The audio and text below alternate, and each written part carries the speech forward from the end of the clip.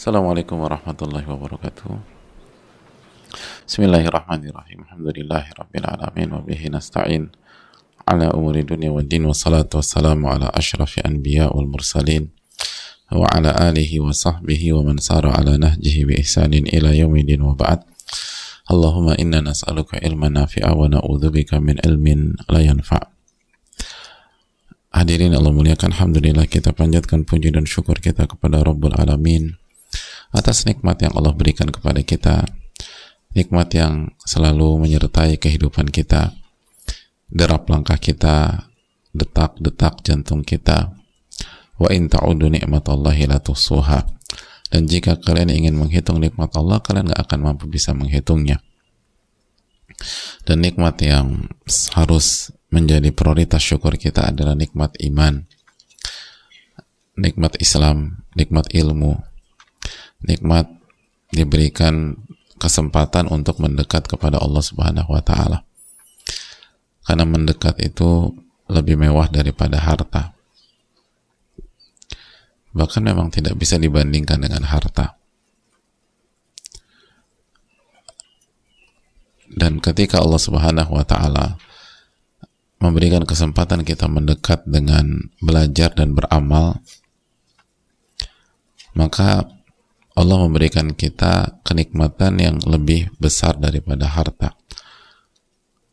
Oleh karena itu Rasulullah SAW mengatakan, man yuridillahu bihi khairan yufaqihu fiddin.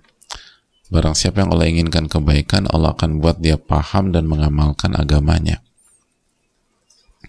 Yang dengannya ia semakin dekat dengan Allah Tabaraka wa Ta'ala.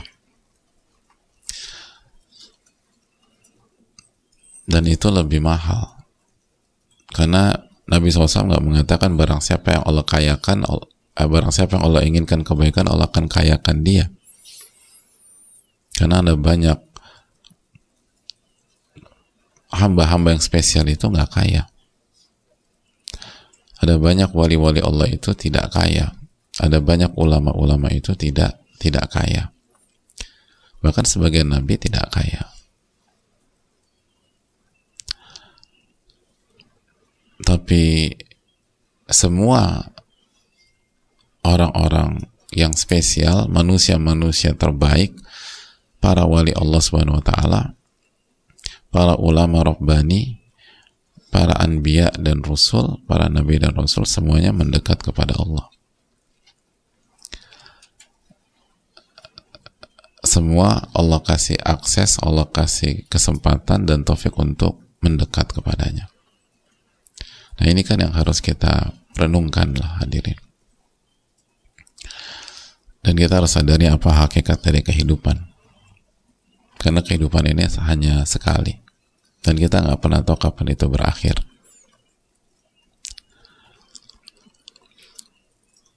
Lalu berikutnya adalah kehidupan abadi.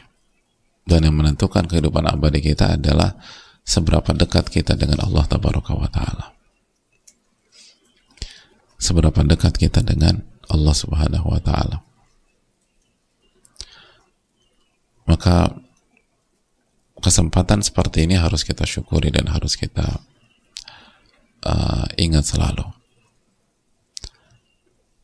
Dan marilah kita menjadi hamba-hambanya yang berusaha terus bersyukur agar Allah tambah. La in syakartum la azidannakum wa la in kafartum inna adzabi lasyadid. Kalau kalian bersyukur, aku akan tambah, dan kalau kalian kufur, nikmat azabku sangat pedih. Selanjutnya, hadirin Allah muliakan, salawat beriring salam semoga senantiasa tercurahkan kepada Rasulullah alaihi salatu wassalam beserta para keluarga, para sahabat dan orang-orang yang istiqomah berjalan di bawah naungan sunnah beliau sampai hari kiamat kelak. Kembali bersama Al-Imam Yahya bin Sharaf bin Murri Abu Zakaria, atau yang biasa dikenal dengan nama Al-Imam An-Nawawi, salah satu ulama Asy-Syafi'i rahimahullahu ta'ala,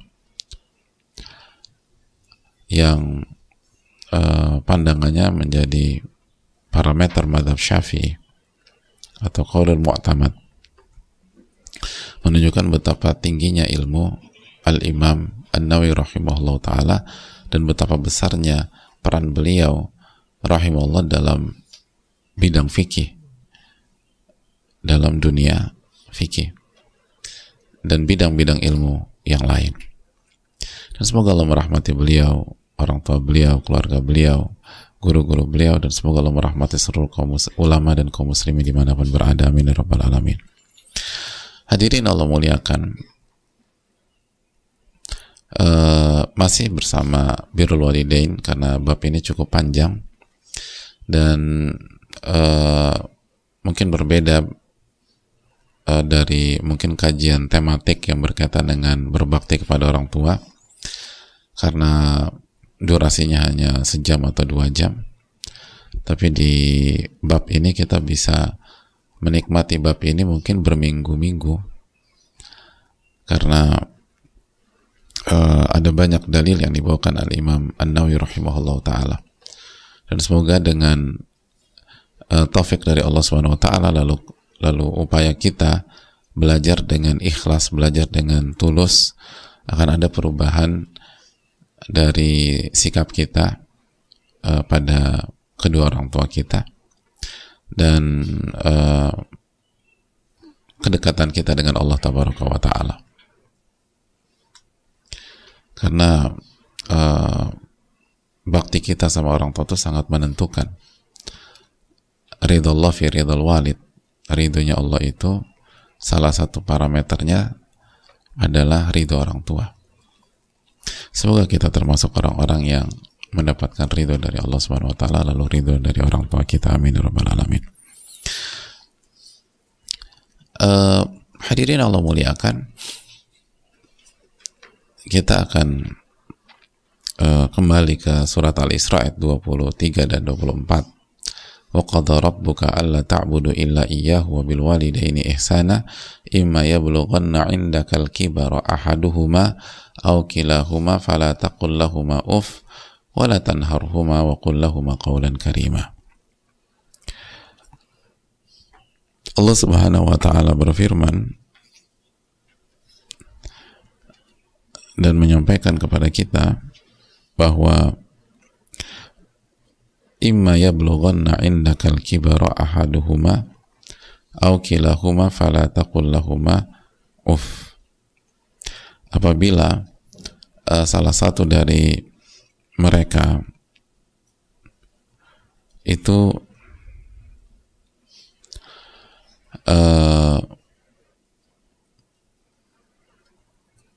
sampai ke usia tua, maka fala taqul lahumā uff. Fala taqul lahumā uff. Jangan katakan uff, dan kita sudah jelaskan apa itu uff. Wala tanharhumā, dan jangan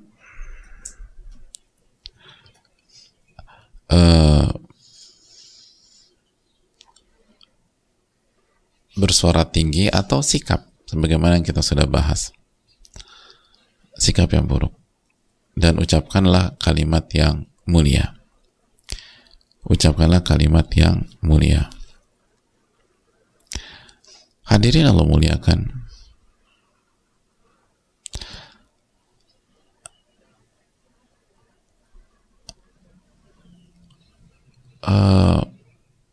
pelajaran yang bisa kita petik bahwa kita diminta untuk bersikap baik dari sisi ucapan maupun perbuatan. Dari sisi ucapan maupun perbuatan.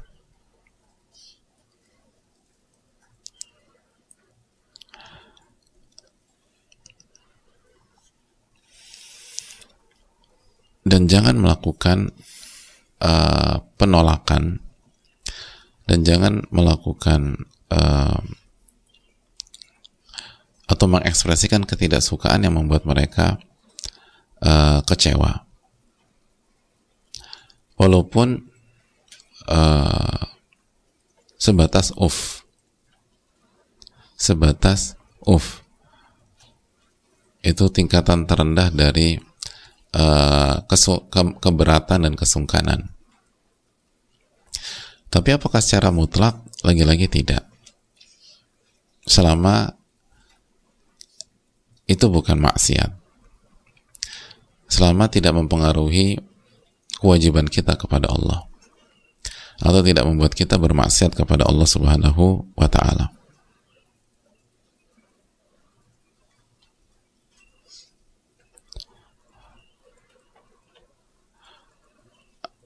Jadi hadirin Allah muliakan, ini yang harus kita camkan bersama-sama, bahwa baik ucapan maupun perbuatan jangan sampai kita menyakiti perasaan mereka.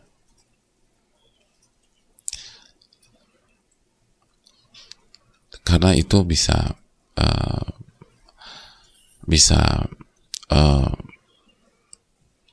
membuat semuanya tidak berjalan dengan baik. Walaupun nanti kita akan jelaskan keterangan para ulama apakah batasan dari ukuk gitu loh, batasan dari ukuk. Jadi apakah seluruh hal yang membuat orang tua terganggu itu masuk ke dalam ukuk atau kedurhakaan atau tidak? Insyaallah nanti pada saatnya kita akan dudukan. Tapi sebelum kita bahas masalah itu, dari sisi anak gitu ya, mental untuk menjaga lisan dan sikap ke orang tua harus dipupuk dan dibangun dulu gitu loh. Baru nanti kita akan jelaskan keterangan sebagian para ulama ukuk itu seperti apa sih gitu, atau parameter yang masuk ke dalam durhaka.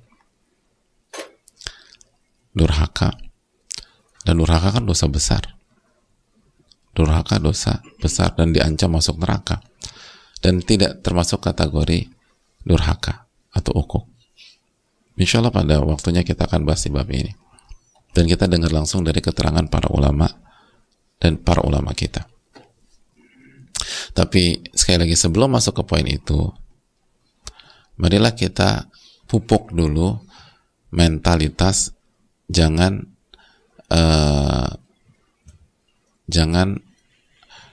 ngasal kalau bicara atau bersikap, jangan suka-suka kalau bicara dan bersikap. Jangan bebas dalam bicara dan bersikap ke orang tua.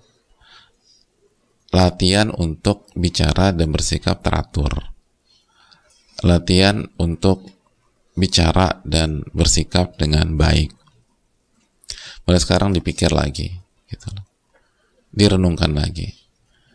Kalau Nabi SAW mengatakan, man kana yu'minu billahi wal yawmil akhir falyaqul khairan aw liyasmut, barang siapa yang beriman kepada Allah dan hari akhir, hendaklah berkata baik atau diam. Itu bagi semua pihak yang kita hadapi, maka apalagi orang tua. Kalau para ulama seperti Imam Nawawi mengatakan, hadis di atas menunjukkan bahwa kita sebelum bicara harus mikir dulu. Kalau itu untuk orang lain, apalagi ke orang tua. Sebelum ngomong sama orang tua, mikir dulu. Jangan ngawur gitu, jangan ngasal, jangan nyablak, jangan suka-suka gitu loh. Jadi mentalitas itu tuh harus dibangun, prinsip itu tuh harus dibangun.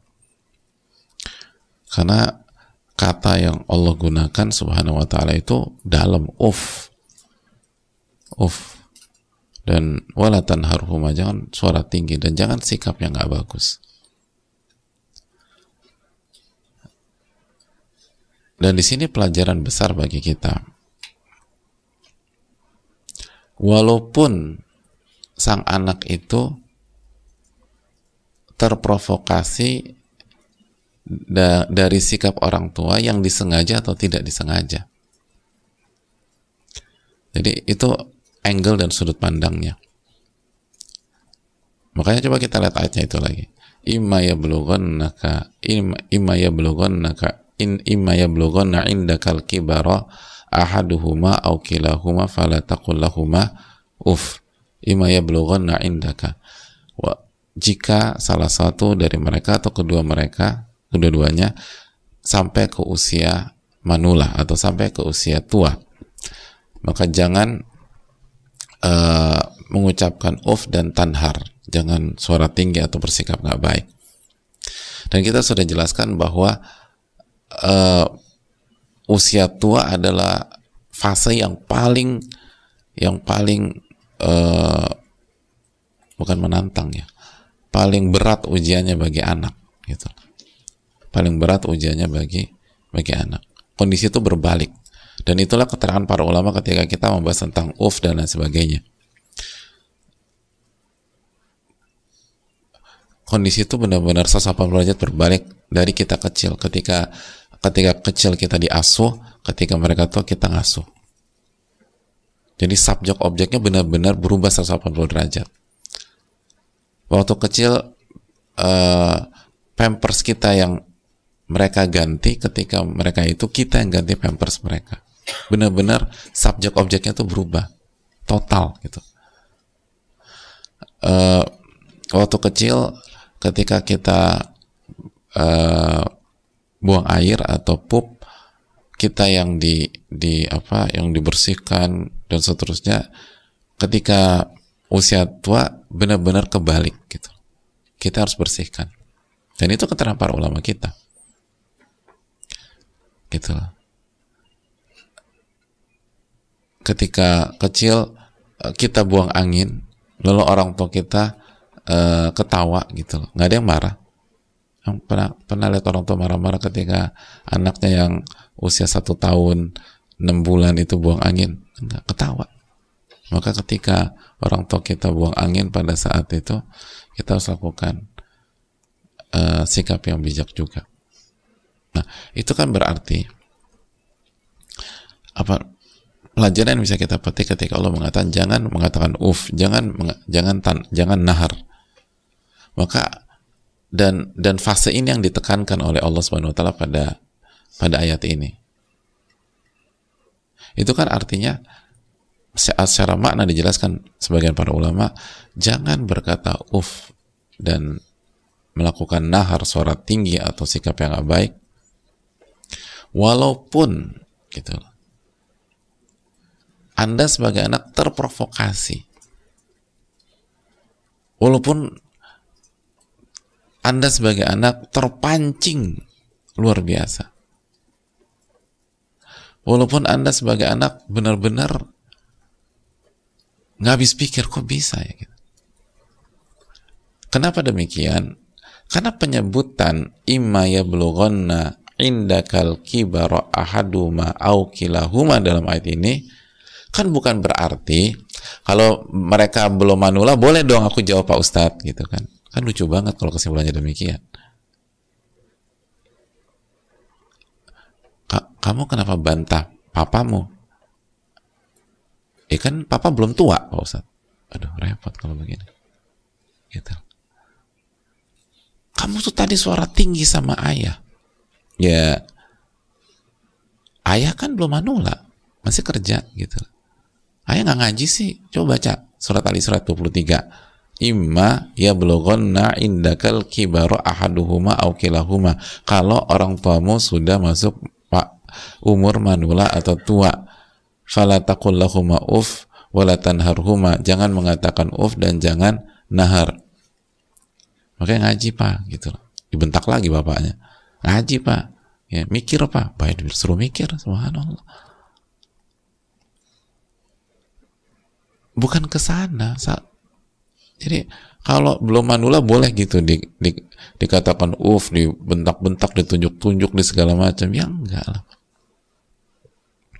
Penyebutan fase ini atau masa ini itu menunjukkan bahwa walaupun kondisinya tidak kondusif, walaupun kondisinya berat, walaupun sikap atau ada tingkah, ada ucapan atau perbuatan orang tua benar-benar nusuk ke hati kita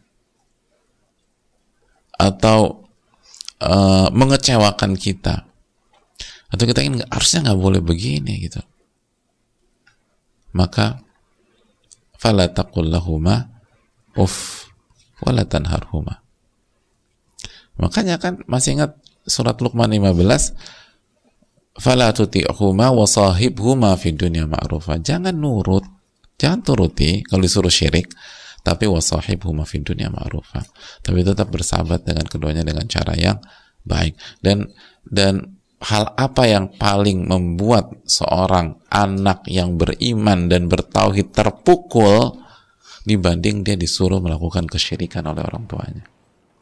Gak ada hal yang paling membuat anak yang beriman itu terpukul, merasa sedih, merasa tercabik-cabik hatinya, dibanding ketika dia diajak melakukan kesyirikan. Inna syirka la zulmun azim, kata Allah dalam surat Luqman di 2 ayat sebelumnya, ayat ke-13. Sesungguhnya syirik adalah kezaliman yang paling parah.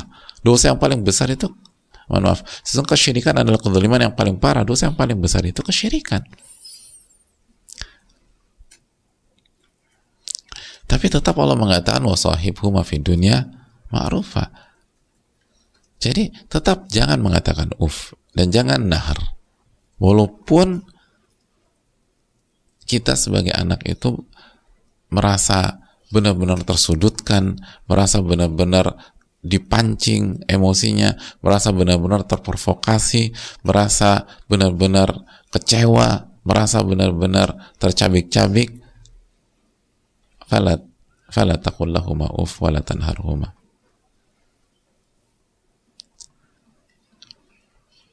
Itu kalau kita ingin berhasil. Nah, apa kuncinya jamaah? Jamaah kuncinya hadirin, awal ayat itu, wa qadha rabbuka alla ta'budu illa iyyahu wa bil walidaini ihsana. Itu kuncinya. Dan Allah sudah perintahkan, dan Rabbmu telah memerintahkan kalian untuk tidak beribadah kecuali kepada Allah dan berbakti kepada orang tua kalian. Kuncinya adalah menggabungkan antara tauhid dan berbakti. Kuncinya adalah bangunlah pondasi bakti kita kepada orang tua di atas iman, di atas tauhid, di atas keikhlasan, tanpa pamrih, hanya mengharapkan wajah Allah dalam rangka bertakarub kepada Allah Subhanahu wa taala, bukan sebatas feedback dari sikap orang tua. Itu poin. Makanya tauhid itu kekuatan. Tauhid itu yang bisa membuat kita idfa' billati hiya ahsan, balaslah yang buruk dengan yang baik.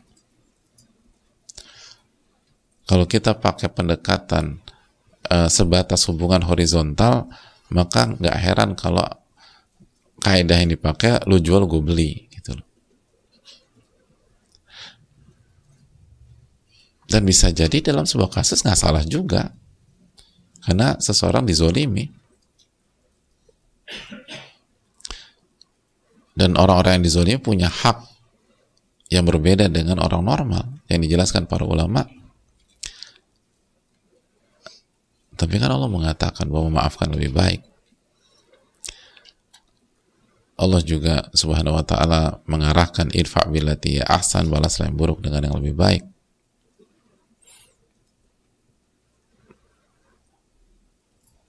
Maka Allah katakan wa ma yulaqqaha illa alladhina sabaru wa ma yulaqqaha illa dzu hadzin azim.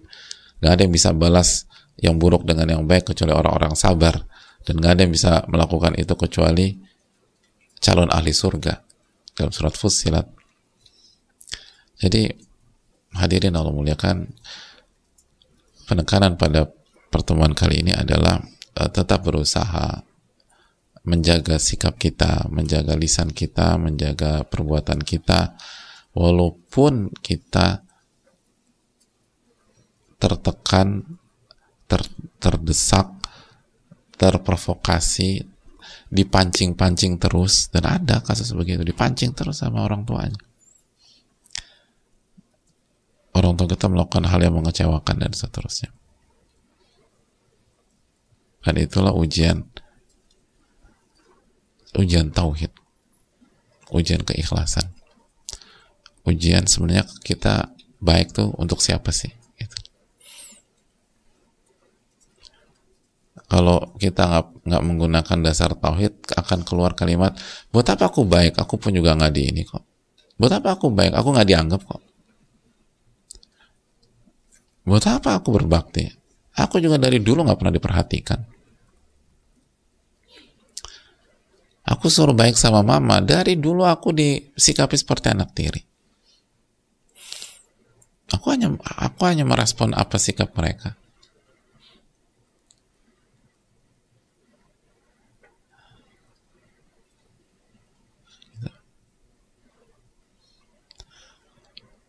Atau dia bilang, aku ini hanya hasil panen apa yang mereka tanam kok. Harusnya om bicara dong sama papaku. Jangan sikapin anak seperti itu. Gitu. Jadi hadirin Allah muliakan, nggak mudah memang, tapi butuh pertolongan Allah Subhanahu wa Ta'ala.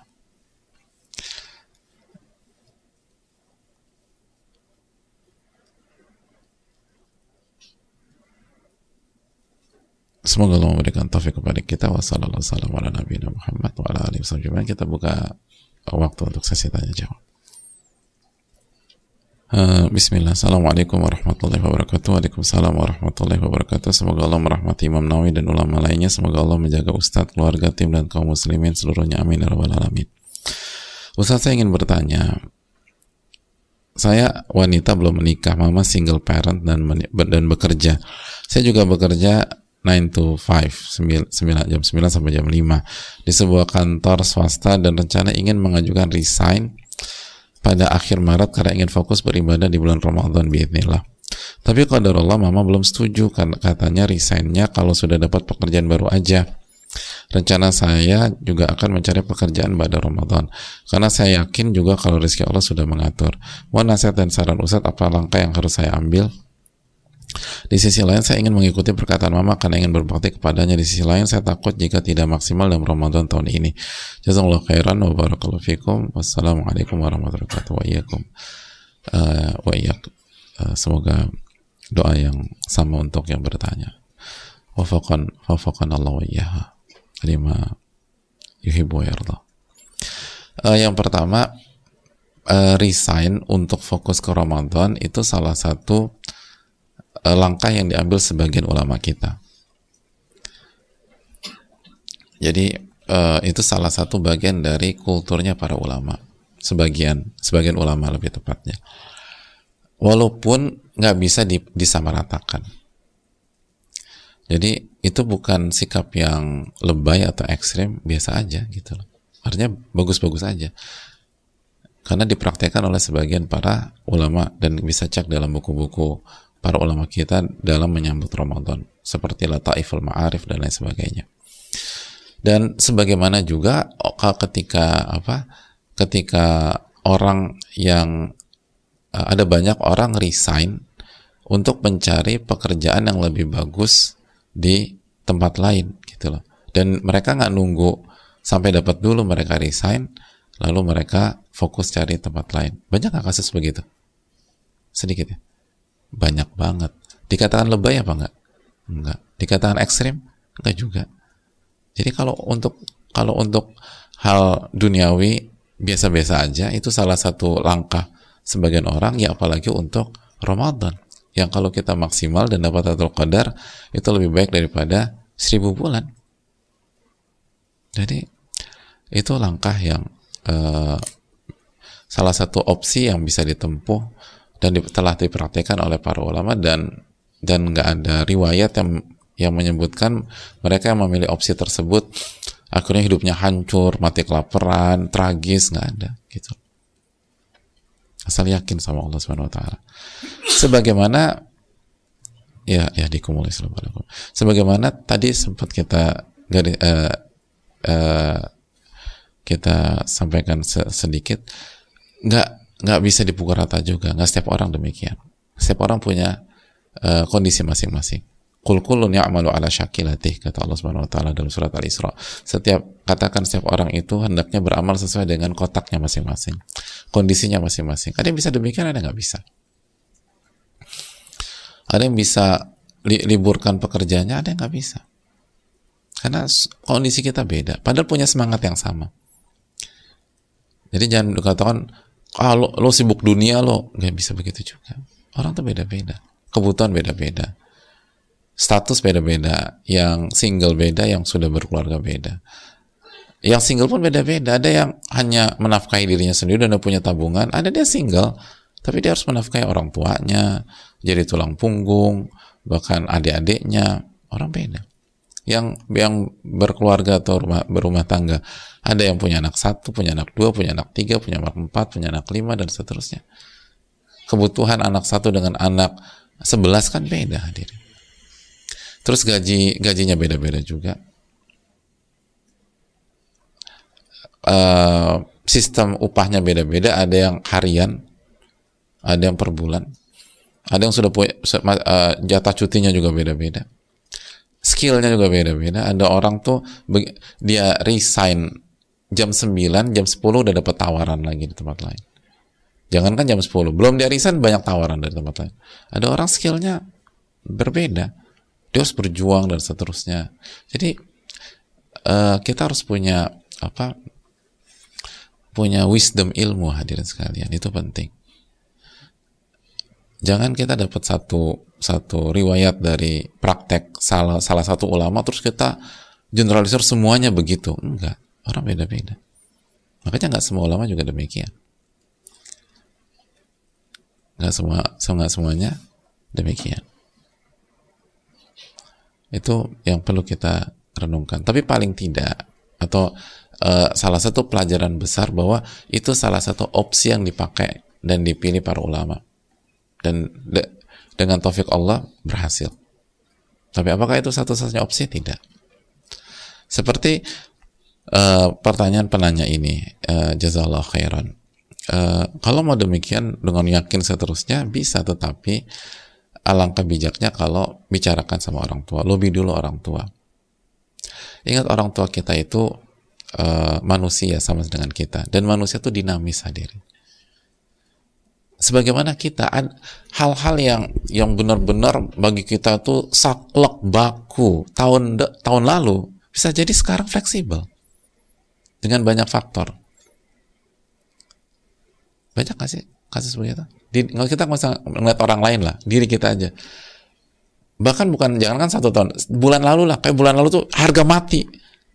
Sekarang katanya harga mati, mas. Iya, kemarin aku habis diskusi sama si A, ternyata fleksibel ya masalah ini. Ya itu, manusia tuh begitu.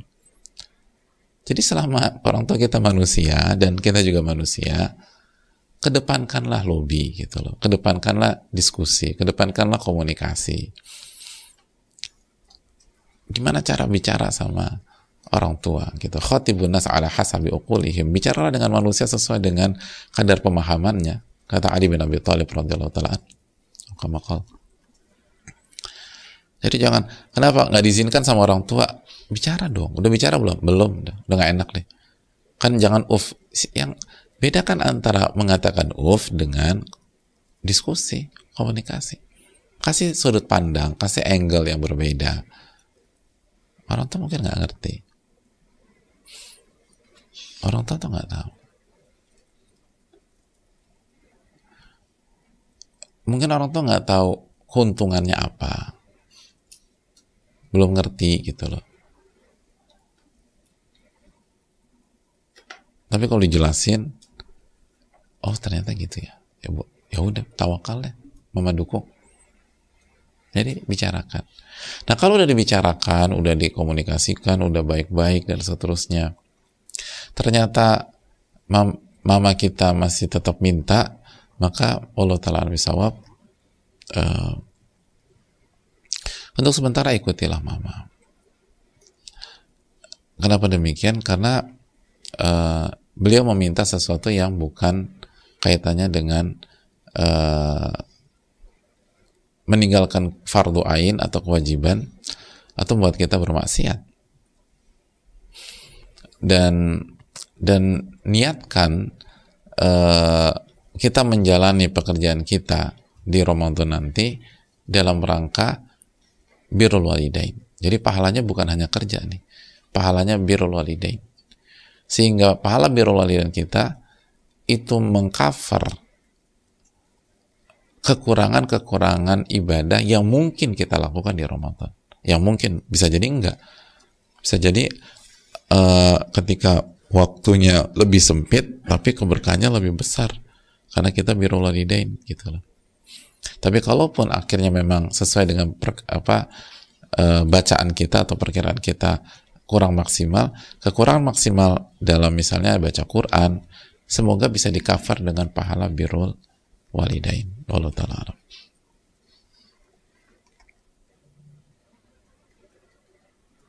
Assalamualaikum warahmatullahi wabarakatuh. Waalaikumsalam warahmatullahi wabarakatuh. Ahsanallahu ilaikum Ustadz.